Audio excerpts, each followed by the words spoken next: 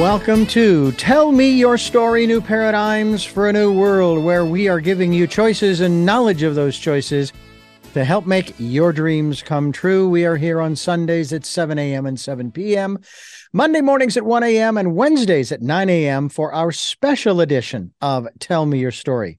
And I say that every single time, and you're saying, well, what's so special? You're just going to have to tune in. That's all I can tell you.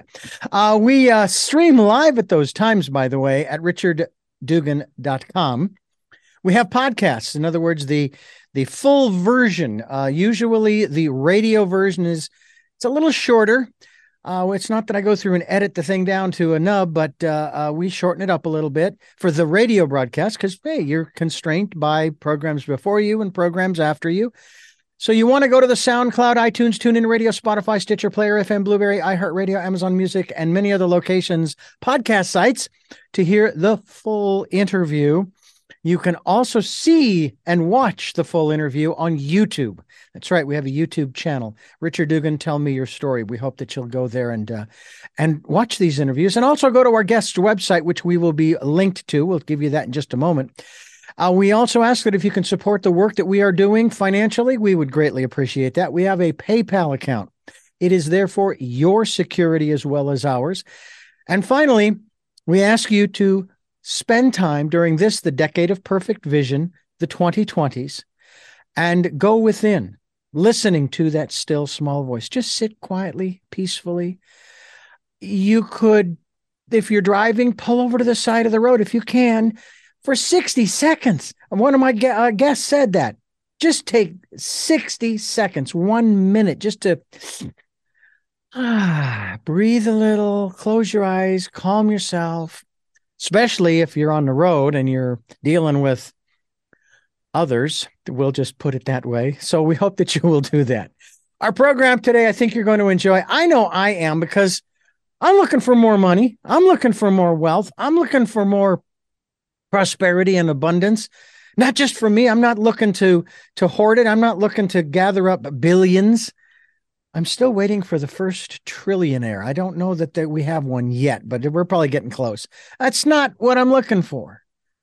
I'm looking for the ability, and maybe many of you are too, in the context of thriving, to be able to not only take care of the basic needs of food and shelter and clothing and transportation, but also do a few extra things. Nothing fantastic, nothing crazy. I mean, the only trip I really want to take is to Ireland. One-way ticket, please. But also to help other people, because I have been helped. There have been thousands of people who have helped me to get where I am today, to talk with my guest, who is the author of Rags to Riches, How Beauty Icons Made It Big. And we're going to talk with Karen Pudetti. I believe I have that pronounced correctly. Thank you so much for being with us here today on the program. Thank you so much for having me. I was so excited. So it's great to be here. Well, I tell you, and it is a big issue for a lot of folks. We of course deal in the more spiritual and metaphysical elements thereof on this program, but hey, we go into some other areas too, like this, because this is a major, not just conversation piece, but it's also a major challenge for a lot of people. And there are those of us who, hey, we've been doing great. We've been making it. We've been taking care of what needs to be taken care of and so forth. And then there are those of us who have also struggled. Maybe we've wound up on the streets. We're back in a home. Maybe we've had to file bankruptcy. Maybe we've had to do a lot of things that we wouldn't ordinarily do. And it's like, is this all there is? I mean, come on. You know what? I don't know that I want to stay here if this is the way my life is going to go. But you have a story, again, the title of the book, Rags to Riches. And I mean, it's a story that we've heard time and time again. And it's a good story. Don't get me wrong. It is a good story. Tell us about how your story begins in the context of this. And it's a short little narrative too, by the way, folks. Rags to Riches. Well, one of the reasons that I wanted to do this is because in my industry, the beauty industry, we are the second industry to close the most amount of businesses in the first 3 years of being open, right behind restaurants. So it's Hmm. restaurants, salons, spas, and only only like 60% hit the 5 year mark. Hmm. Most of them are in debt and they don't know how to run the business aspect. Only 1.7% ever hit the $1 million mark. Mm. So in our industry, what happens is you have these amazing, talented people, and it could be hair, nails, eyebrows, school, beauty schools, all different aspects of it. And what happens is you go and you're doing your thing and you're working for someone. You get out of school, you start working for someone, you see all this money coming in. And you may be one of those great rock stars where you're just doing phenomenal. But then it starts thinking, well, if I'm making all this money, why am I giving, half of it away? So they go out into their own and they go into business for themselves. And again, they're great at whatever their niche is and they're doing phenomenal. But what they don't realize is now they actually are the person running the business and they don't have any skills, procedures, tools. So often many of them are working so hard. I mean, like long, hard hours, and they are really keeping that salon, spa, whatever it is, open. Hmm. I got to see this over and over and over again when I was doing consulting with my clients. And it was at that point I thought our industry works so hard and they're phenomenal at whatever it is, but they just aren't making the money to survive. I mean, most of them are in debt. And so it saddened me that so many people love the industry, but we're spinning their wheels. So I took everything I've done for my business and all my consulting clients, and I did two things. I first wrote a book, and then I took the rags to riches, how beauty icons made it big.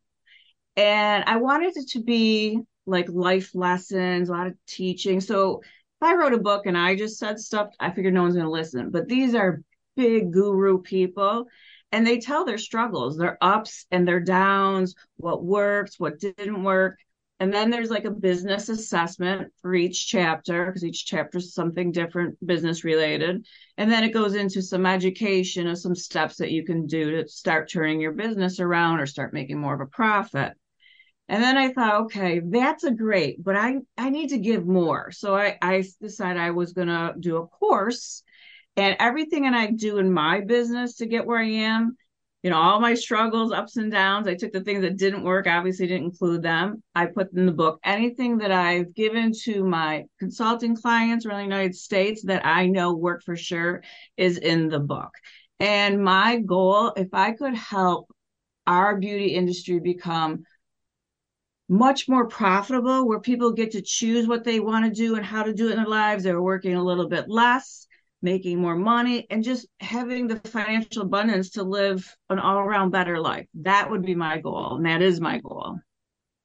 You have a website, and I'm not sure I'm going to pronounce this correctly because based upon what I learned in English class, if you have a vowel in particular, followed by a consonant, and then followed by, let's say, an E, it's usually the long form, but I could be wrong. Luxe spa. Is it Lux or no? I'm not even going to try. Tell me, am I got that correct? Yep, it's Lux Spa Salon and Laser Center, and I'm in upstate New York. So it's basically a silent E. And again, I contest the whole concept of silent letters. What's the point? But anyway, that's another story for another show. The website again, it's Lux Spa, LuxESPA.com. And you can Correct. find out more about Karen and the work that she is doing, not only in the beauty industry, but also in terms of the consulting work that you do. You actually work for a company as a consultant called, the company is Empowering You. Yes. And you're a coach and you love to see the folks walking out smiling. And we certainly hope that folks will do their due diligence and check you out as we continue here on Tell Me Your Story. I'm Richard Dugan, your host, and this whole aspect of Rags to riches is a really interesting conversation that we are having here because at some level, we all kind of feel like, well, we're in the rags place. Now, I will tell you that there are two words that I'm trying to get rid of in my vocabulary. Okay. However, the question I'm about to ask you contains one of them. Success and failure. Out, out, out. And here's the reason why. Because they're nothing more than experiences. They're life lessons, they're and so forth. But negating that, how important is failure in this process? It's huge. It will make or break you. Your failures are generally your largest learning times in life where you're like, crap, that didn't work. And you get all in your head and you're like, okay, you can feel bad about, but at some point you got to regroup and say, what am I going to do differently to get different results to get to where I need to be? And honestly, if some of my biggest failures were when I had the biggest gains and strengths and I built into like a better leader, a better business person. So failures to me are necessary. You learn a ton about you and where you're going and your direction when that happens. All right. Now, the reverse part of that question is how important are successes by comparison to failures? I truly believe that you grow more with more failures than you do with successes. Successes are always great, and you always want to stop and celebrate them before you say, "Okay, I've accomplished this goal, and I'm here to celebrate, but I want to move on." When you have a company that has a real breakdown, you have to really step back and look at the overall picture with your struggles. For instance, about 15 years ago, I had a walkout. I had 10 people within 3 days leave my company. And that was at the time, I think like a fourth of the number of people. And I was, oh my God, panic. What am I going to do? How am I going to pay my bills? You just like, and I liked these people. I Mm-hmm. adored these people. I was crushed. And I really learned that, I could blame all them and what's that going to get you? But I really needed to sit back and think, Mm-hmm. okay, what did I do? How did I cause this? How can I ensure that this never happens again? And what steps am I going to take? And it really came down to my type of leadership. I was a type A personality, and my staff particularly was total polar opposites for me. And I did a lot of research. I went and took a leadership class. So I was ready and determined to come back and make sure that never happened again. And in doing that, the first exercise I came back with, I did it with my whole staff. And you did a questionnaire and you figured out what your communication styles were. And mine were polar opposite. I was here and they were down here in this quadrant. And so we really had to work for them to understand how I communicate. And I had to really learn how they wanted to be communicated with. And Mm-hmm. so we came up with some guidelines. And from that day forward, it was like I had peeled back an onion and I was like, we're all on the same page. And it was probably one of the best things that I ever had to go through to get there. I think, a type A person too, but I didn't refer to my style back in the mid 80s, 1980s. Yes, 63 this month, where I was a manager of staff. And I found out very early on that the style I was using wasn't working. And I referred to it as my Hitlerian phase. Okay. Didn't work at I know all. that phase. Yes. I kind of thought you might. And basically, I basically said, okay, that's not going to work. I've got to find another tack. I mean, this person came to me and said, I'm not going to do it because you told me to. So I had to come up with a different angle. I said, well, okay. Um, the bathroom needs to be cleaned, which was one of all of our tasks. It was part of the job description. The bathroom needs to be clean because we have other programmers and yourself and your fellow coworkers who use that facility, and each one of us has to clean up after ourselves and make sure that it's clean and so on and so forth. Okay, I'll do it then, but not because you told me to. And boy, did I back down from that whole thing very quickly. And now when I train people, I say, I'm going to show you how I do it. And then when I've shown you how I do it, you can do it. I don't care if you do it standing on your head, whatever the task is, as long as you get the result that we want. Again, as long as you get the result that we're looking for, I don't care how you get it done. Okay. And that is the way that I've been doing it. Plus, and I don't know about you, I try to teach every person that I train everything I know. Because if I hold on to it, guess what? I don't get to move up. Yep. I don't get to change positions, change jobs, et cetera, et cetera. And I think that a lot of people, they lose sight of that. The people are very territorial, even in the smallest menial job. I can't stand television shows where you've got that dynamic. I know there have been a number of programs where Dynasty was one of them, and everybody's or Dallas, or there was another one. It was in the music industry, and it's the same kind of thing. It's like, well, wait a minute, wait, back up. What is your goal?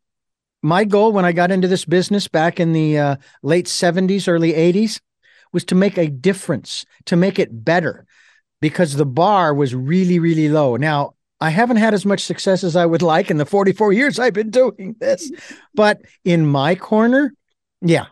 And so I'm curious about that aspect of talking about this Rags to Riches, which is the title of your book. Is that like the number one goal is you need to know why you're doing what you're doing? Oh yeah. It's very funny when I get consulting clients that they clearly know they need help because their financials are usually in the red or going down even worse. And what happens is a lot of times people aren't really open. They want to tell you everything they know, but they don't really want your help. They just want to know that they are an expert too. So sometimes when I deal with consulting clients at first, it's a little difficult because they're vulnerable and they don't want to be vulnerable. So you have to kind of take a different approach, basically, and talk about what is it you really want to accomplish. I know you've been in this business forever. I know you've had great successes, but what if you could change three things that you could change? So it is difficult sometimes for people to kind of be vulnerable, put their ego aside, and kind of like open up. So that's Mm-hmm. one thing I hope with like my book, Rags to Riches. It kind of shows these huge people in our industry, but they had the same struggles. But each person in this book was very methodical. They wrote out their goals. They wrote out their first, 1, 2, 5, and 10 year plans, and they made steps how to do it. Um, and they kind of show you what they went through to get where they were. It was none of it by accident. It was all by, strictly like a business plan and putting Mm-hmm. something like that together. Well, let me ask you, what if my goal is I just want to make tons of money? I want to be a millionaire in 1 year. It brings me to the joke of Steve Martin back in the 70s, where he says, I've written a book about how to be a millionaire. Step one, get $1 million. Step two. Okay. But and in the restaurant industry, because you mentioned that as number one, and of course salons and beauty care and so forth number two. The question has been asked by some people who are in the business, to people who want to get into the business. You need to answer this question. Okay, what's the question? Why do you want to open a restaurant? Well, because I want to serve and I want to meet people and I want to do this and that and I want to cook and I want to share some of my and on and those kinds of things. More, we'll call them more esoteric. And the person asking the question, and this has actually happened, said, no, that's the wrong reason. You have to go into this because you want to make money. And I'm thinking, really? Now, I'm not saying there's anything wrong with that, but that seems to me a counter, because I have a feeling your goal was not to make tons of money. It was to help you, the industry you're in, the beauty industry, to thrive. And so is that not the right goal to have? I mean, it's okay if you do, but you're not really going to be successful if that's your goal. Right. If that's really your goal, that's more like a hobby, and treat it as a hobby. If you are going to own a business, your goal really is, your bottom line is you want to make money. And why wouldn't you? You're putting in all your hours, your hard work, you're putting in all your money to be successful. And if you just want to go cook for somewhere and do something, then go have someone pay you to do that, as opposed to having your own business where you've got to make sure you're making enough income to cover your expenses, and then you have a profit that you can live on after. So yeah, if you truly get into business because you love what you do, first and foremost, because a lot of people go into a business and they're like, I really hate it. Well, this isn't for you. You're never going to be successful. You're never going to be happy. And the bottom line is you'll probably never make really good money. Mm-hmm. So pick a business that you love and then you want to do it, and then do that, but also know that your goal is to make money. It is said, and it's misquoted. I'm going to speak the misquote and then I'll give you the correct quote. It is said that money is the root of all evil. That's the incorrect quote. The love of money is the root of all evil. And there was a comment, we were talking about this on another program about free enterprise and capitalism, and how, I bring up often, the person that came up with these two concepts obviously didn't realize that greed was going to be part of the equation. And my guest at that time said, well, actually, it's not greed. I said, really? Not greed? No, it's envy. Both of them are, of course, one of the 7 deadly sins, as they say. But it's like, there was a beautiful story. I'd love for you to expound on this. There was a beautiful story that was told to me about a gentleman who, he and his buddy would go out for breakfast and they'd have a great conversation. And let's call him Bob. He gets the bill and he reaches in his pocket and he pulls out exactly the right amount to pay the bill. And the two of them go off and they get together again a week or two later for lunch. Same thing, conversation, fantastic, just having a great time, sharing and so forth. Bill comes, reaches in his pocket, boom, exactly the same amount. Go out to dinner, same thing, only this time, Frank, his buddy, says, first of all, I want to thank you for, paying for these meals we've been having. I appreciate it. I really do. I'm very grateful. Not that I couldn't. It's just I thank you. But how is it that every time the bill comes, you know exactly how much the bill's going to be, and you reach in your pocket and boom, it's done? He says, well, let me tell you. Sub story. I was cleaning out this storage unit once, and I came across this lamp, and it was all dusty and dirty, and I wondered what it really looked like underneath, and I started wiping it off and cleaning it, and suddenly a genie comes popping out the top. And the genie says, you have one wish, and you can't wish for more wishes. And he says, all right, can I get back to you? He says, sure, I'll be here. So a few days later, he comes back and he says, I know what I want to wish for. I want to wish that I always have the amount of money that I need to take care of the things that I need to take care of.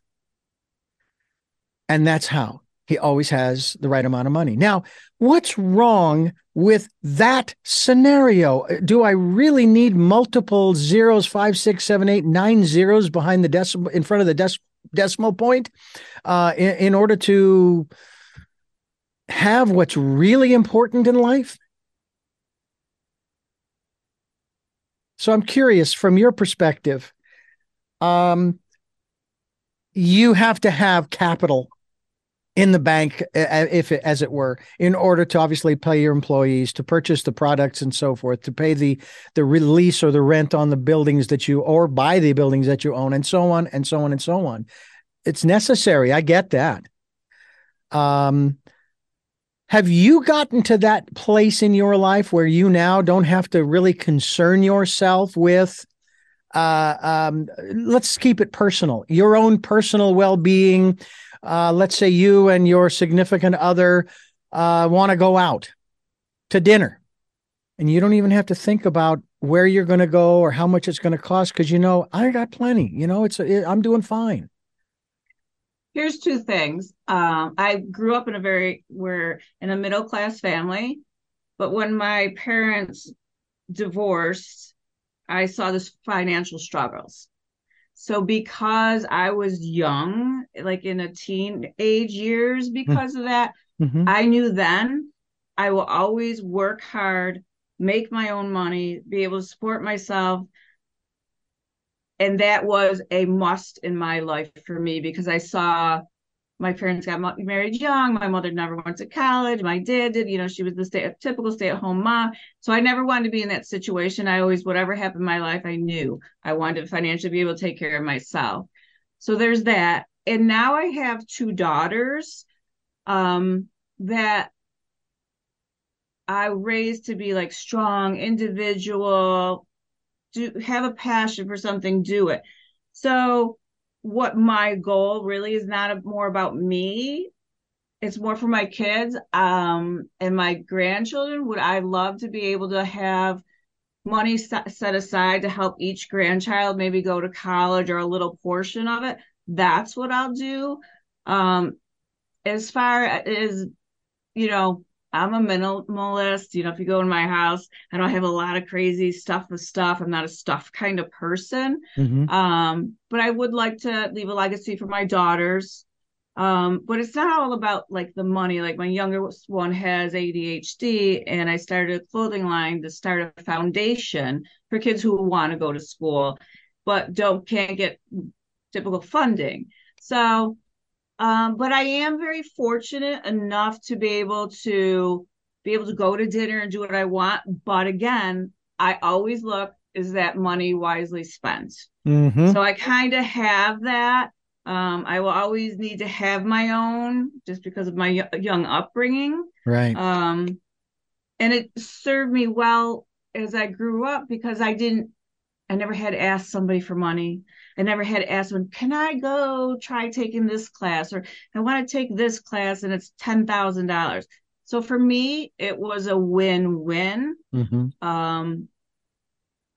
Do I strive just to make money, money, money, money? No, because that's not my happiness. Yeah. When I look back on my career, as short thus far as it has been, yeah, 44 years, I suppose. It's a relative, I suppose. But it's better than half my existence on this planet.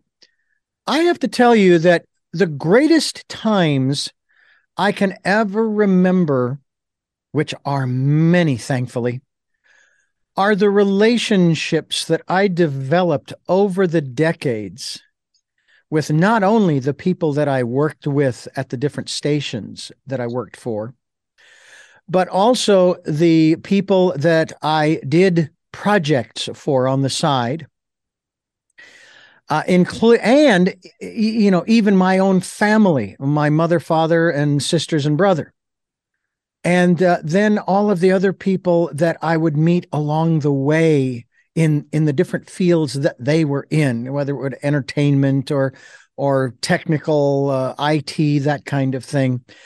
And I have found that treating people, not just the way I'd like to be treated, but treating them with respect and recognizing that, and I learned this very early on, very early on, even before I got into broadcasting, that there's always going to be someone who is better than me, and there's always going to be someone who is not as good as me.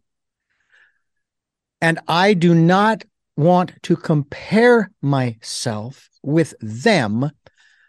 I want to compare myself with me yesterday.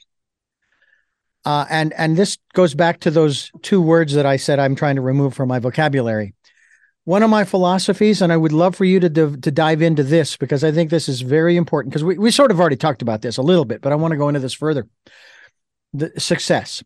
My philosophy on success when I'm working with people, my goal is not to be successful. My goal is to make you successful. And in turn, then I'm successful. How has that philosophy been a part, maybe in different words, in your working career, if you will? And how so? How has that made a difference? Is that something that you've had to learn, or did you kind of have that from an early phase in your career? I learned that probably in my 20s, and I didn't probably understand it at first. But as I developed as an individual, it was something that when I started, starting my own business, and I was hiring people. And yes, everyone's like, well, yeah, I want to make money. I want to be able to pay the bills, pay you people and stuff like that. But I really turned it around and started asking my staff, okay, we have a planning meeting. What is it that, what are your goals for this year or long term? Like some of them are young. I want to be able to buy my first house. I want to buy a new house. My car's falling apart. I want to be able to buy a car. And so they would write their goals down. And so then I say, okay, how much money do you want to bring home next year? What is your goal? And they write that down. And is that goal going to help you get your short term, things that you need, or your long term? And they'll figure that out and they'll come back. This is what I want to make next year. So then we sit down together as a group and then individually, and we are able to kind of back into what they need to make quarterly, monthly, weekly, and right down to daily. So they'll hit their goals. And I run my business like that for my people, because in our industry, it's hard to make a good living a lot of times in it. I mean, it's very competitive. They're people who just show up but aren't really putting in the effort or work. My people, these are their main careers. They want to be successful and they want to live their lifestyle. So we do that. And that makes a huge difference, because when they're not hitting their goals, we'll sit down like, what's not working? What can we do differently? So my job is to make sure I'm giving them the tools to live a lifestyle they want to do. The other thing is, a lot of people who go into the beauty industry, they don't take an accounting class. They don't know their basic accounting and a P&L and a balance sheet. I give a class, and I've had people ask, can their kids come? Can so on. It's like a 20-page packet where they write down all their expenses they pay, when they're due, what other stuff is, what other liabilities they have, what is their income, and so they can start figuring out what their own bottom line is and how to make changes. Do they have to cut their expenses? Do they have to make more money? So financially, I mean, that's what my background is, and that's something I can give to people and help them with, so they can understand their lifestyle and expenses and stuff like that. So yeah, that I love doing, and that's what consulting was really all about for me. Karen Pudetti is my guest here on the Tell Me Your Story. We're talking about her latest work, which is Rags to Riches. And the subtitle, of course, is How Beauty Icons Made It Big. I want to come back and talk about the cover of your book in just a moment as we continue here. I'm Richard Dugan, your host, and I thank you so much for being with us, folks. This is for me. This is fascinating. I don't know about you, but I'm learning a lot here because, fortunately, I guess I'm lucky in this respect that I have been able to sort of adopt many of the things that you're already talking about. I think too about, and I've used this example before of Edison. The man did not believe in failure, let alone success. He just believed in inventing something that worked. And to that end, he basically had 990 ways in which the light bulb didn't work. They weren't 990 failures. They were 990 ways it did not work. And look, I mean, if he had given up at 562, then Karen and I would be doing this program in the dark. And so forth. And of course, now we have the new innovations of LED lights. You know, who knew? I mean, maybe Edison did. I don't know. But it's fascinating to me to dive into some of these things because a lot of folks they want to go their own way. In 2008 and 9, during that big, I don't even know what to call it. Anyway, it was a big economic downturn. How about that? Hundreds of thousands of people lost their jobs back then. And you know what the first thought in my mind was? I wonder how many of those people hated their jobs. There is a thing called karma, you know, and also my father taught me very early on. My late father taught me very early on. He says, find a job you love doing because you're going to be doing it for a long time. Don't get stuck like me. Now, my father didn't stay stuck. He went to junior college, got his computer programming degree, and so forth. But I think that's one of the things that I'd love for you to touch upon in this context. And I have a feeling there you are. Okay. I'd love for you to talk about in this context of all of this, and then we'll get to the cover of your book. Share with us your thoughts. Well, during that time, it was a rough time for many, many, many people. And I do remember having friends, and a lot of my clients were really struggling. And I just remember talking to a ton of people about it. And that was a theme that people were losing their jobs. And most of them, a year or two later, said it was the best thing that ever happened because they were just going through the motions of living.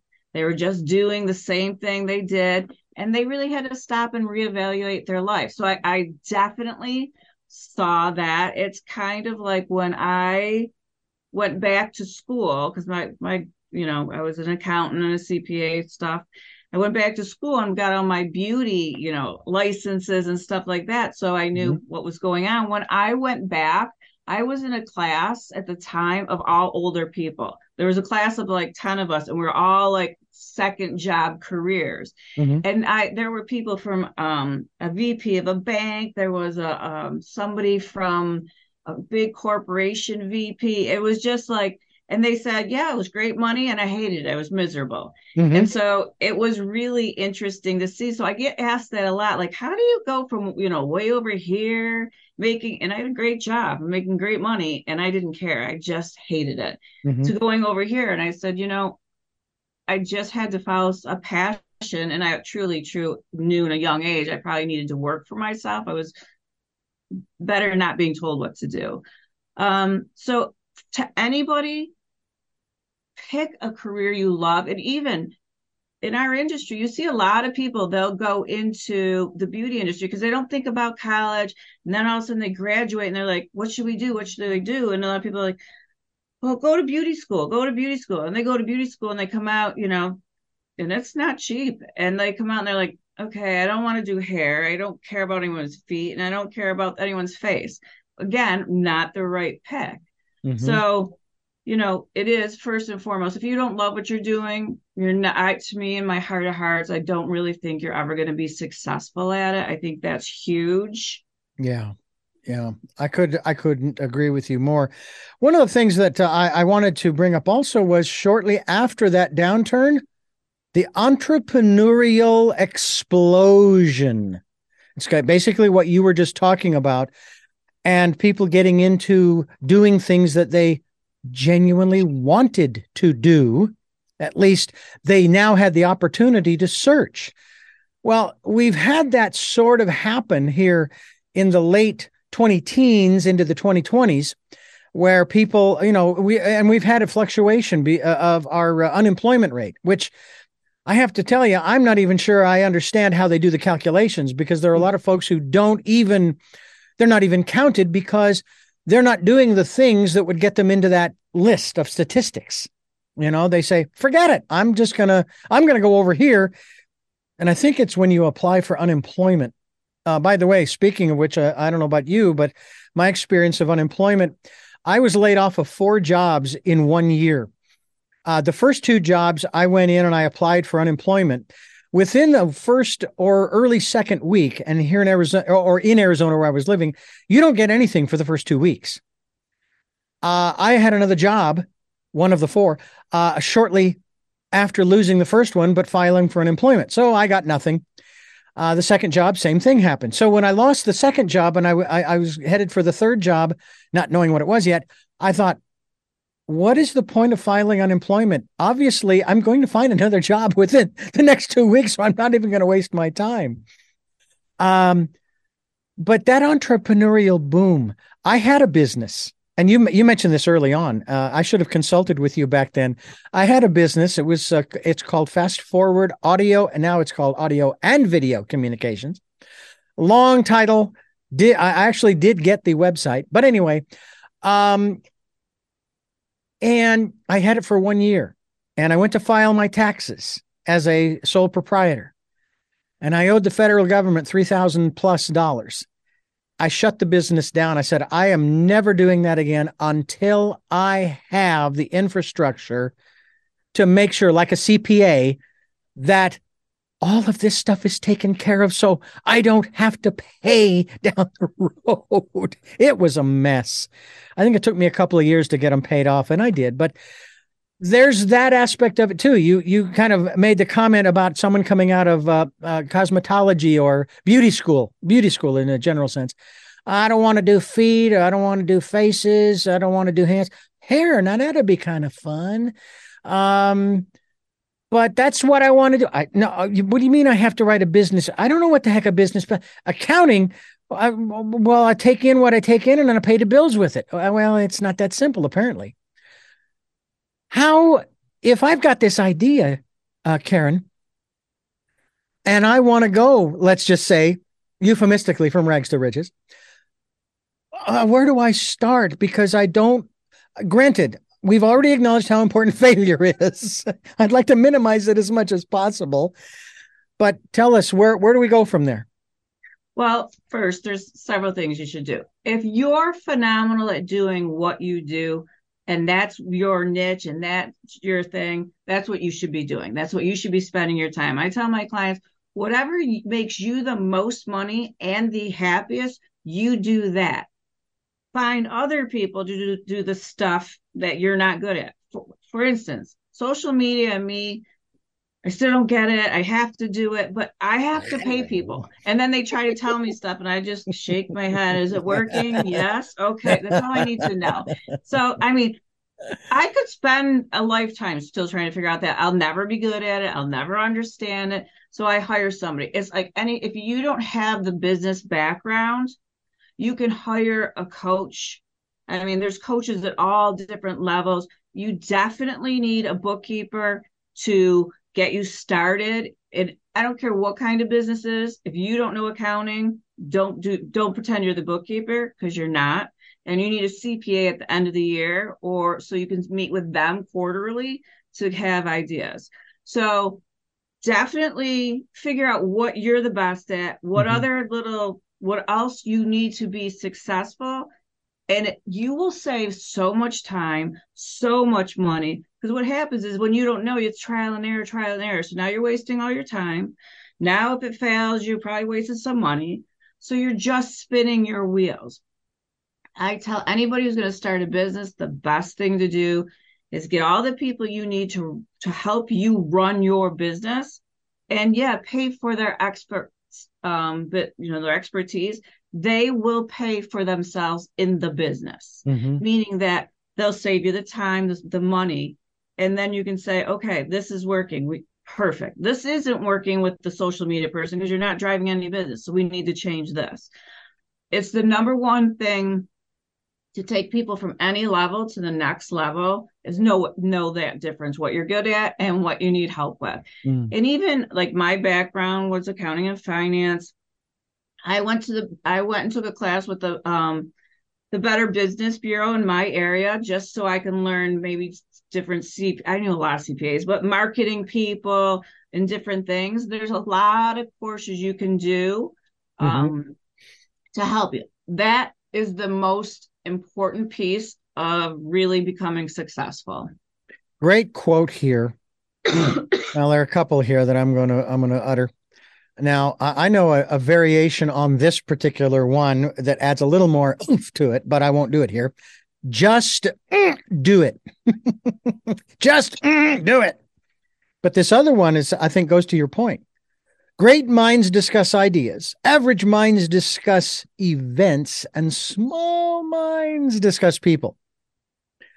Um, the one thing that I have found very interesting in the hiring process, which I haven't done in a long time, and in a way, fortunately, I'm glad I haven't. But it's still, it's kind of enjoyable because I like passing on what I know.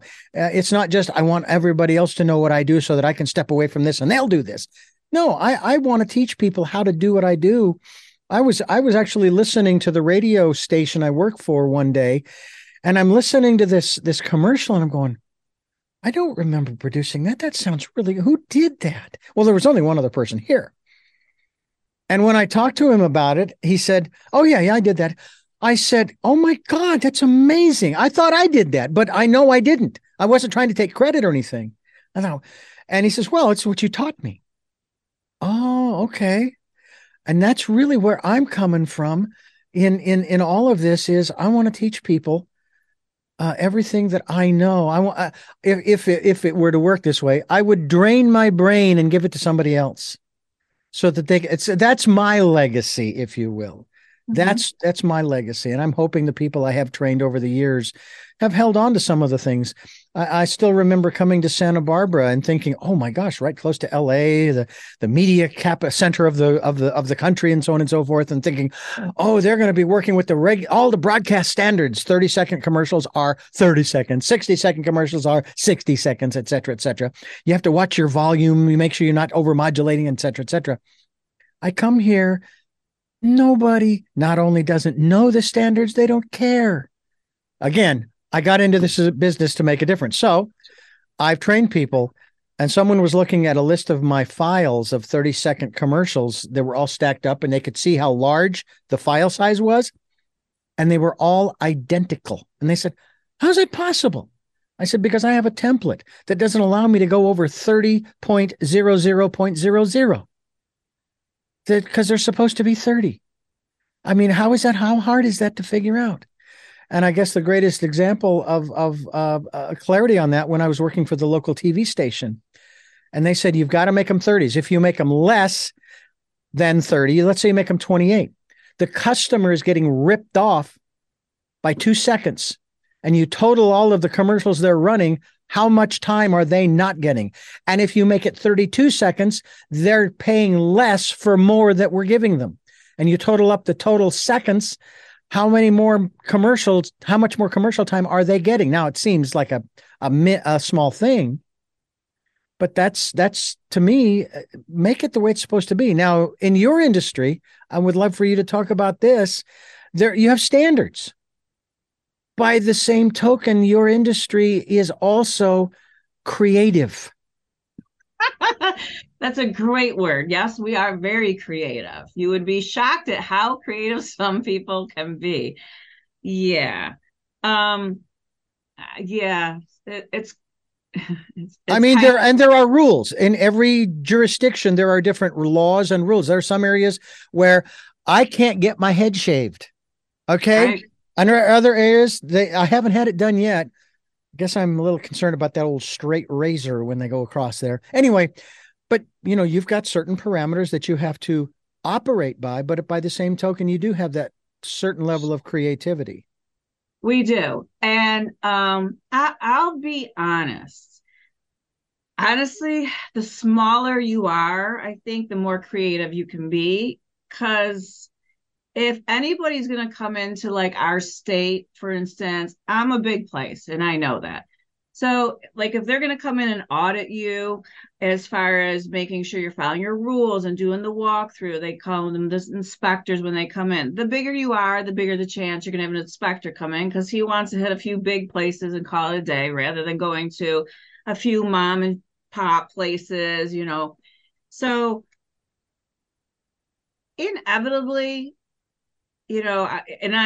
I'm consulted a lot of different places and a lot of different states do different things. So first of all, always know what your state is doing because Mm-hmm. what your state doing and the next state is doing is crazy. I actually had two clients, they were side by side and they were right down one of the in different states and their laws were completely different. Oh, wow. It was really weird, but at first I was like, oh my God.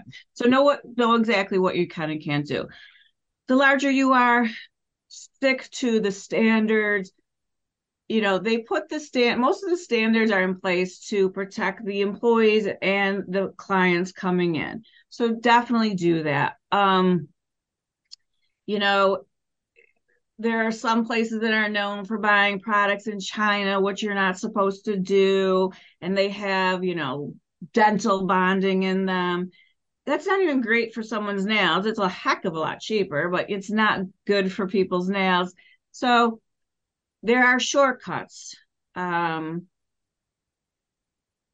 I wouldn't do it, honestly. I mean, I always think if I'm paying for a service, I want high-end products. I want to know that what I'm getting is what I'm getting. And I've seen all sorts of things in my Mm-hmm.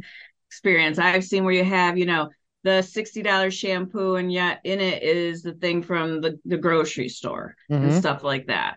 I think what we used to call them kitchen cutters, people who generally have like come to my house, I'll color your hair and do your cut and color and it will charge you like $20. Mm-hmm. They're using a ton more bleach because it's a fast process. They're not using the products. So they're really destroying the integrity of your hair. I'm sure you've heard of the studies and experiments with wine. The low end $2 Chuck versus the high end Fino du Pop or whatever it is. Anyway, and they will do a blind taste test, and 9 times out of 10, people will actually like the less expensive stuff. That is not a rule, or that is not an experiment that would wash, no pun intended, in the beauty industry, would it? Because of what you've basically just described. No, no, today our clients they're smart. They can they can Google anything, get anything anywhere. I mean, so you're smart. So when they come to you, your job is whatever service they're having, obviously, but is more to Mm-hmm. educate them on your hair is dry and brittle, that you're not having enough vitamins. Whatever it is that you do, you want to educate people and build that bond with them. Mm. We're talking with Karen Pudetti, and Rags to Riches is the title of her book, her website, of course. I'm going to pop over here and I'm going to spell all of that for you so that you go to the right place. And the website is luxespa.com, luxespa.com. And this is Tell Me Your Story. Some of you are probably sitting there right now listening to Tell Me Your Story with yours truly, Richard Dugan, and our special guest, who is Karen Pudetti, author of Rags to Riches. Richard, you asked her a little while ago about the cover of her book. Well, what's the big deal about the cover of her book? Well, she's on the cover, but she's not. But she's not alone. And by the way, your hair seems to be a little longer now than in the book, but that's fine Yeah. because hair grows. But you have a bunch of images of a whole bunch of other people There are one, two, at least three males, four. I just found a fourth one. Maybe there's a fifth one. And then one, two, three, four, five, six, seven females. Are these your clients? Those are all the authors or the people I interviewed in my book. So, like Damone Roberts, he's a guru of eyebrows, to Oprah, Brianna, Beyonce, everybody who's huge. Amy Carter is a profit coach and helps take businesses, all businesses to another level. There's Gino Stempora, who was in with all the huge beauty icons. He started the schools. I mean, everybody is huge. There's Barbara, who was a model, and then she turned into a groomer, and she's Tom Hanks' groomer. Anka used to be flown out to the Jonas Brothers every 10 days to cut her hair, cut all their hair. I Mm-hmm. mean, so these are the people who I interviewed, and these are all people who, started just like most of us in our beauty industry, and just they strategically and procedures put in place got to the where they are today. So yes, they're big, huge people. And now the other obvious question that I need to ask is, you're telling me you can specialize in eyebrows? Oh, yes, Damone.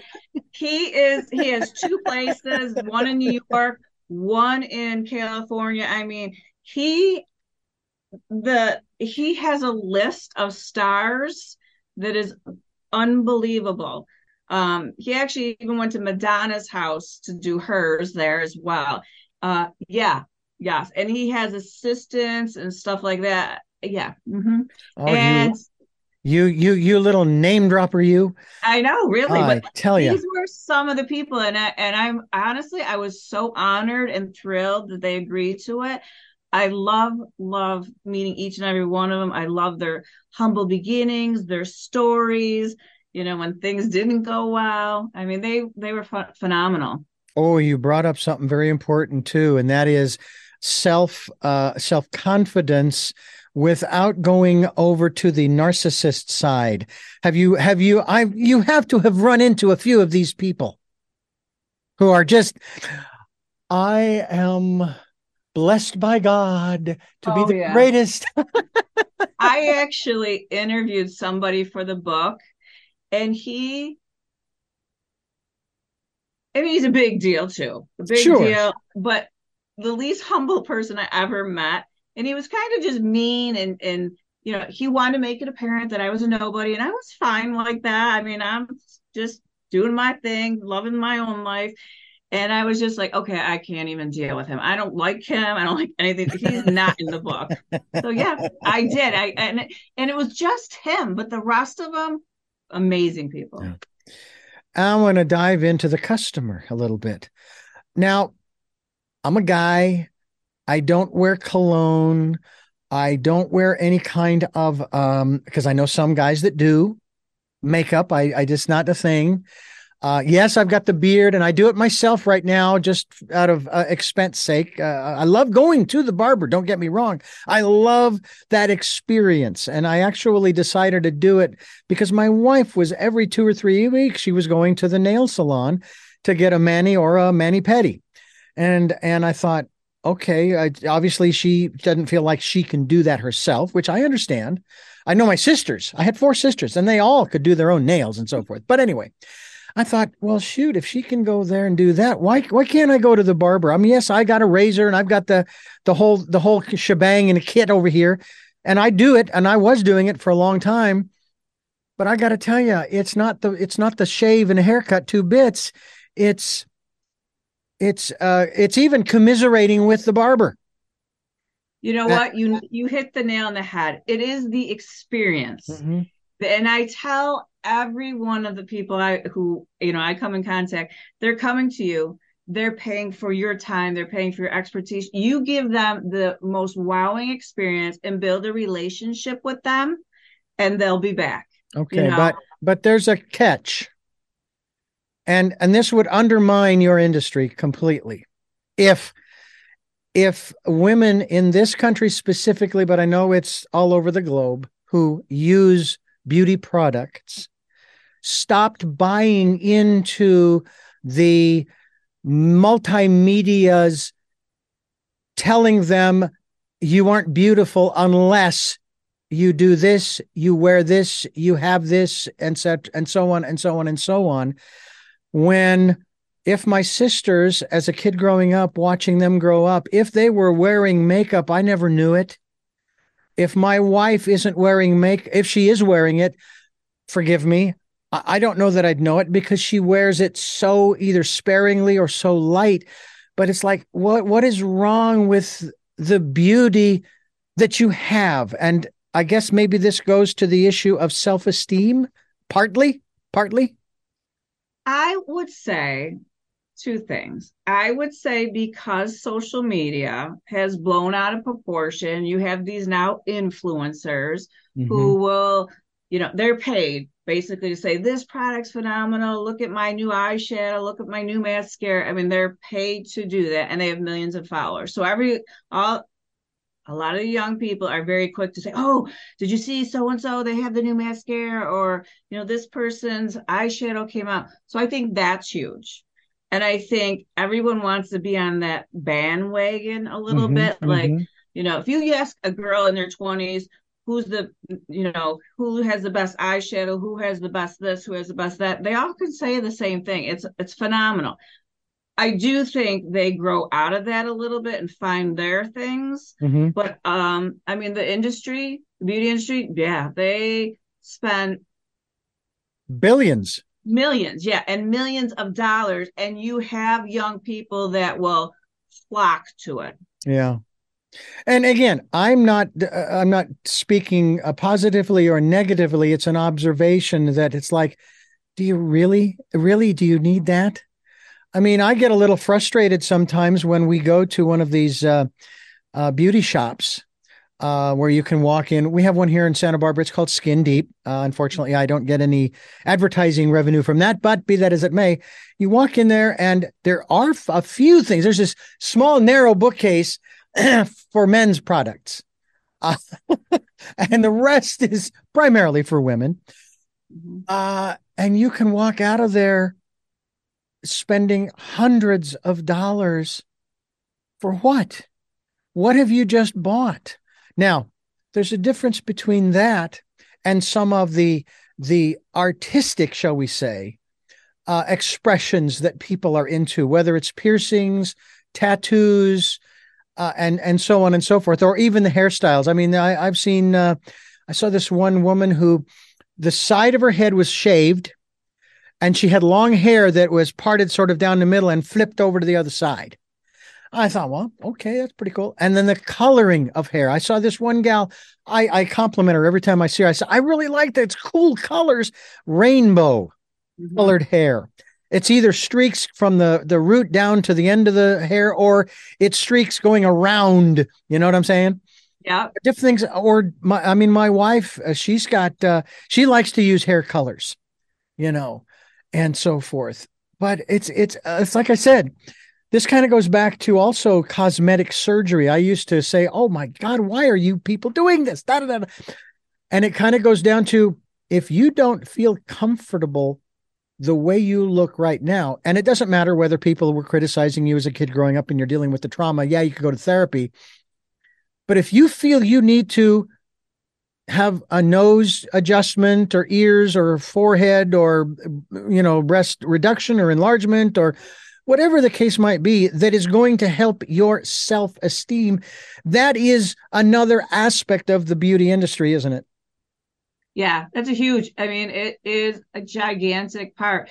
I think women will continue to do, first of all, women also compete with other women. So it's Mm-hmm. not, Yeah. so if you see a young woman and she's got this, the next young woman's like, "Oh, did you see that? I can do that. I can look that good." And they Mm-hmm. do stuff like that. So yeah, the cosmetic surgeries are huge. Your number one is Yeah. breast enlargement. And it's been like that for over 5 years and it will continue to grow. I do think women sometimes lose their mind a little bit. I'm all about, looking nice, feeling good, and all that. I'm all about it. But we have some clients of mine who come here, and you look at them and you take a double take and they don't even look normal. So they do take Mm, it too far.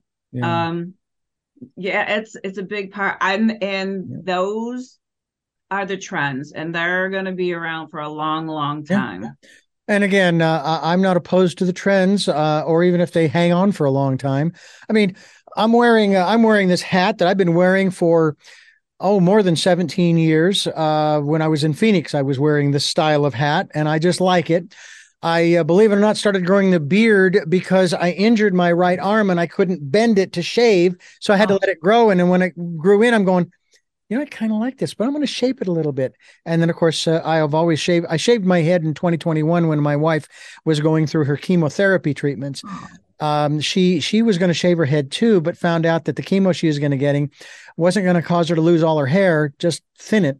And so she said, "No, I'm not going to do that." And I'm going, "Well, I'm going to do it. I'm primed and pumped and ready to go." The vest I wear because it's my father's, my late father, who just passed away a couple of months ago. And this is me. This is my style. I'm not mimicking anybody. I'm not copying anybody. I like the way it looks. And I get what's really funny too is I'll get compliments on the vest or I'll get compliments on the hat, right? I And noticed the hat as soon as I saw you wearing it, and I was like, and I was doing some research, and I was like, I like that hat. Looks yeah. good on you. And then I thought, well, wait a minute, you're complimenting my hat, but what about me? It's kind of like when you walk up to someone, you love animals, you love dogs, you walk up, oh, it's so cute. What's his name? And it's like I now try to make the effort. Hi, I'm so and so. What's your name and what's your dog's name? In other words, talk to the owner first, kind of thing. Yeah. That's kind of how I was thinking about. They like the hat, they like the vest. Do they like who's wearing the hat and vest? Oh, it's really something. Karen Pudetti is my guest, and Karen Pudetti and Rags to Riches is the title of the book, and luxspa.com is the website. And this is Tell Me Your Story. I'm Richard Dugan, your host, and I want to thank you folks for staying with us here on the program as we talk with Karen Pudetti and the work that she is doing. I'm going to put it this way, Karen, because um, I think it's really true that yes, you've acknowledged there are some women and men who go overboard considerably, and we understand that for whatever their reasons. But by the same token, there are also those who are just doing this because it just makes them feel better about themselves. Do you find some women do it in particular, since you deal primarily with women, who are doing it for someone else, and that somehow that seems like that's the wrong reason to do this? You need to be doing it for you, not for somebody else. Yeah, I have to tell you, my clients that come to Lux, they really are more about themselves. You'll get, let's put it this way, a very well kept woman, who is all about doing this for the looks and because she's a high profile husband, and they kind of expect it. You'll get a few of those, but generally the women really come to take care of themselves. They want to look good, they want to feel good, they want to know they're doing the right things for them. Mm, So yeah, I think that's a lot of it, but you're going to get those other women too as well. yeah. Well, this has been a very interesting hour or so, and I can't thank you enough for giving us time to talk about all these different aspects. And I know there's more to talk about, but the reality is that people who want to go from, we'll just use it metaphorically speaking, rags to riches, you are going to have those two words. You're going to have successes and failures. And as you have said, Karen, failures are probably the most important element that is going to help you to learn. And that's really what we're doing, is we're learning about how to do all this stuff and get the people around you. That's what I love is the people that I've had around me And again, yeah, I'm good at what I do, but I wouldn't be where I am today talking with you right now if it hadn't been for literally, I think, the thousands of people who have been a part of my life, and starting with my parents, of course. And I thank you for being added to that list as well, because I've learned a lot from this program. And thank you so much. Thank you so much for having me here today. I really appreciate it. Thank you. Well, there's a little bit more because I have three more questions that I want to ask you that I ask all of my guests as we continue here on Tell Me Your Story. I'm Richard Dugan, and we're talking with Karen Pudetti. And those three questions that I'm going to ask you, I will ask you after I tell you. Thank you for listening to and watching Tell Me Your Story, New Paradigms for a New World. We are giving you choices and knowledge of those choices to help make your dreams come true. And we are here on Sundays at 7 a.m. and 7 p.m., Monday mornings at 1 a.m. And we're on 9 a.m. Wednesdays with our special edition of Tell Me Your Story. We stream live at those times at richarddugan.com. We podcast at SoundCloud, iTunes, TuneIn Radio, Spotify, Stitcher Player FM, Blueberry, iHeartRadio, Amazon Music, and many other locations, too numerous to mention. We are also on YouTube, so you can even watch these interviews. I hope you'll select Notify, a notification, if you will, so at least the next time I post another interview, boom, you're going to be notified. There's a new conversation. Let's see what Richard's talking about and who he's talking with today. And so I hope you'll do that. I hope also that you will help us out financially, support the work that we are doing to change the world. That's right. I said it, change the world. We're going to do it one interview at a time, putting all of these ideas on that giant smorgasbord table. We have a PayPal account. It's there for your security as well as ours. And when you go there, they're going to ask you for an email address to whom to send the support. It's Richard at richarddugan.com. That's Richard at richarddugan.com.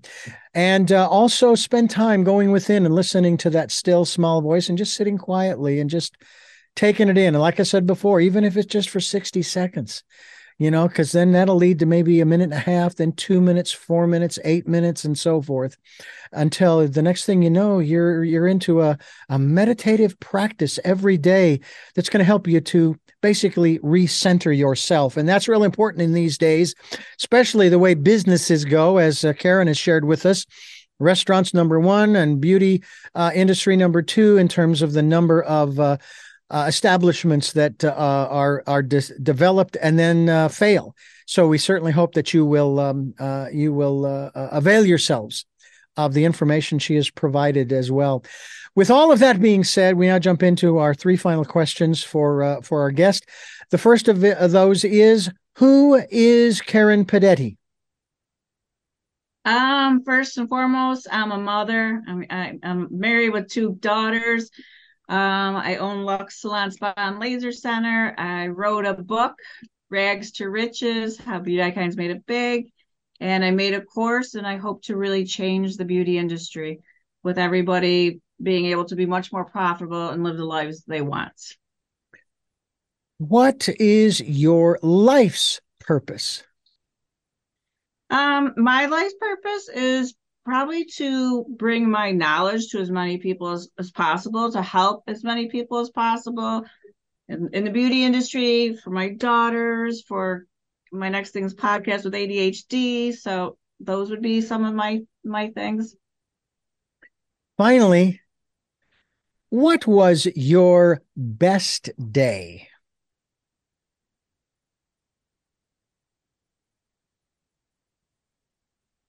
I think my best day was when my oldest daughter was born, because I went through 5 years of infertility. I had one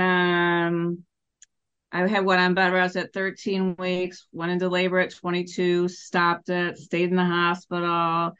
And then on 36 weeks, a healthy baby was born. So that was years in the making and a lot of ups and downs. So I think that would be that day. Once again, Karen Pudetti, I thank you again for joining us here on the program. Website again is LuxSpa, LuxESPA.com. Will be linked to your website. And again, we thank you so much for giving us all this time, an hour and 15 minutes. Thank you so much for having me. Thank you. I appreciate it. I had a wonderful time. I thank you for listening to and watching Tell Me Your Story, New Paradigms for a New World. And until our next broadcast, podcast, videocast, love to Lal. Jeanette, I am listening. And Dad, be happy.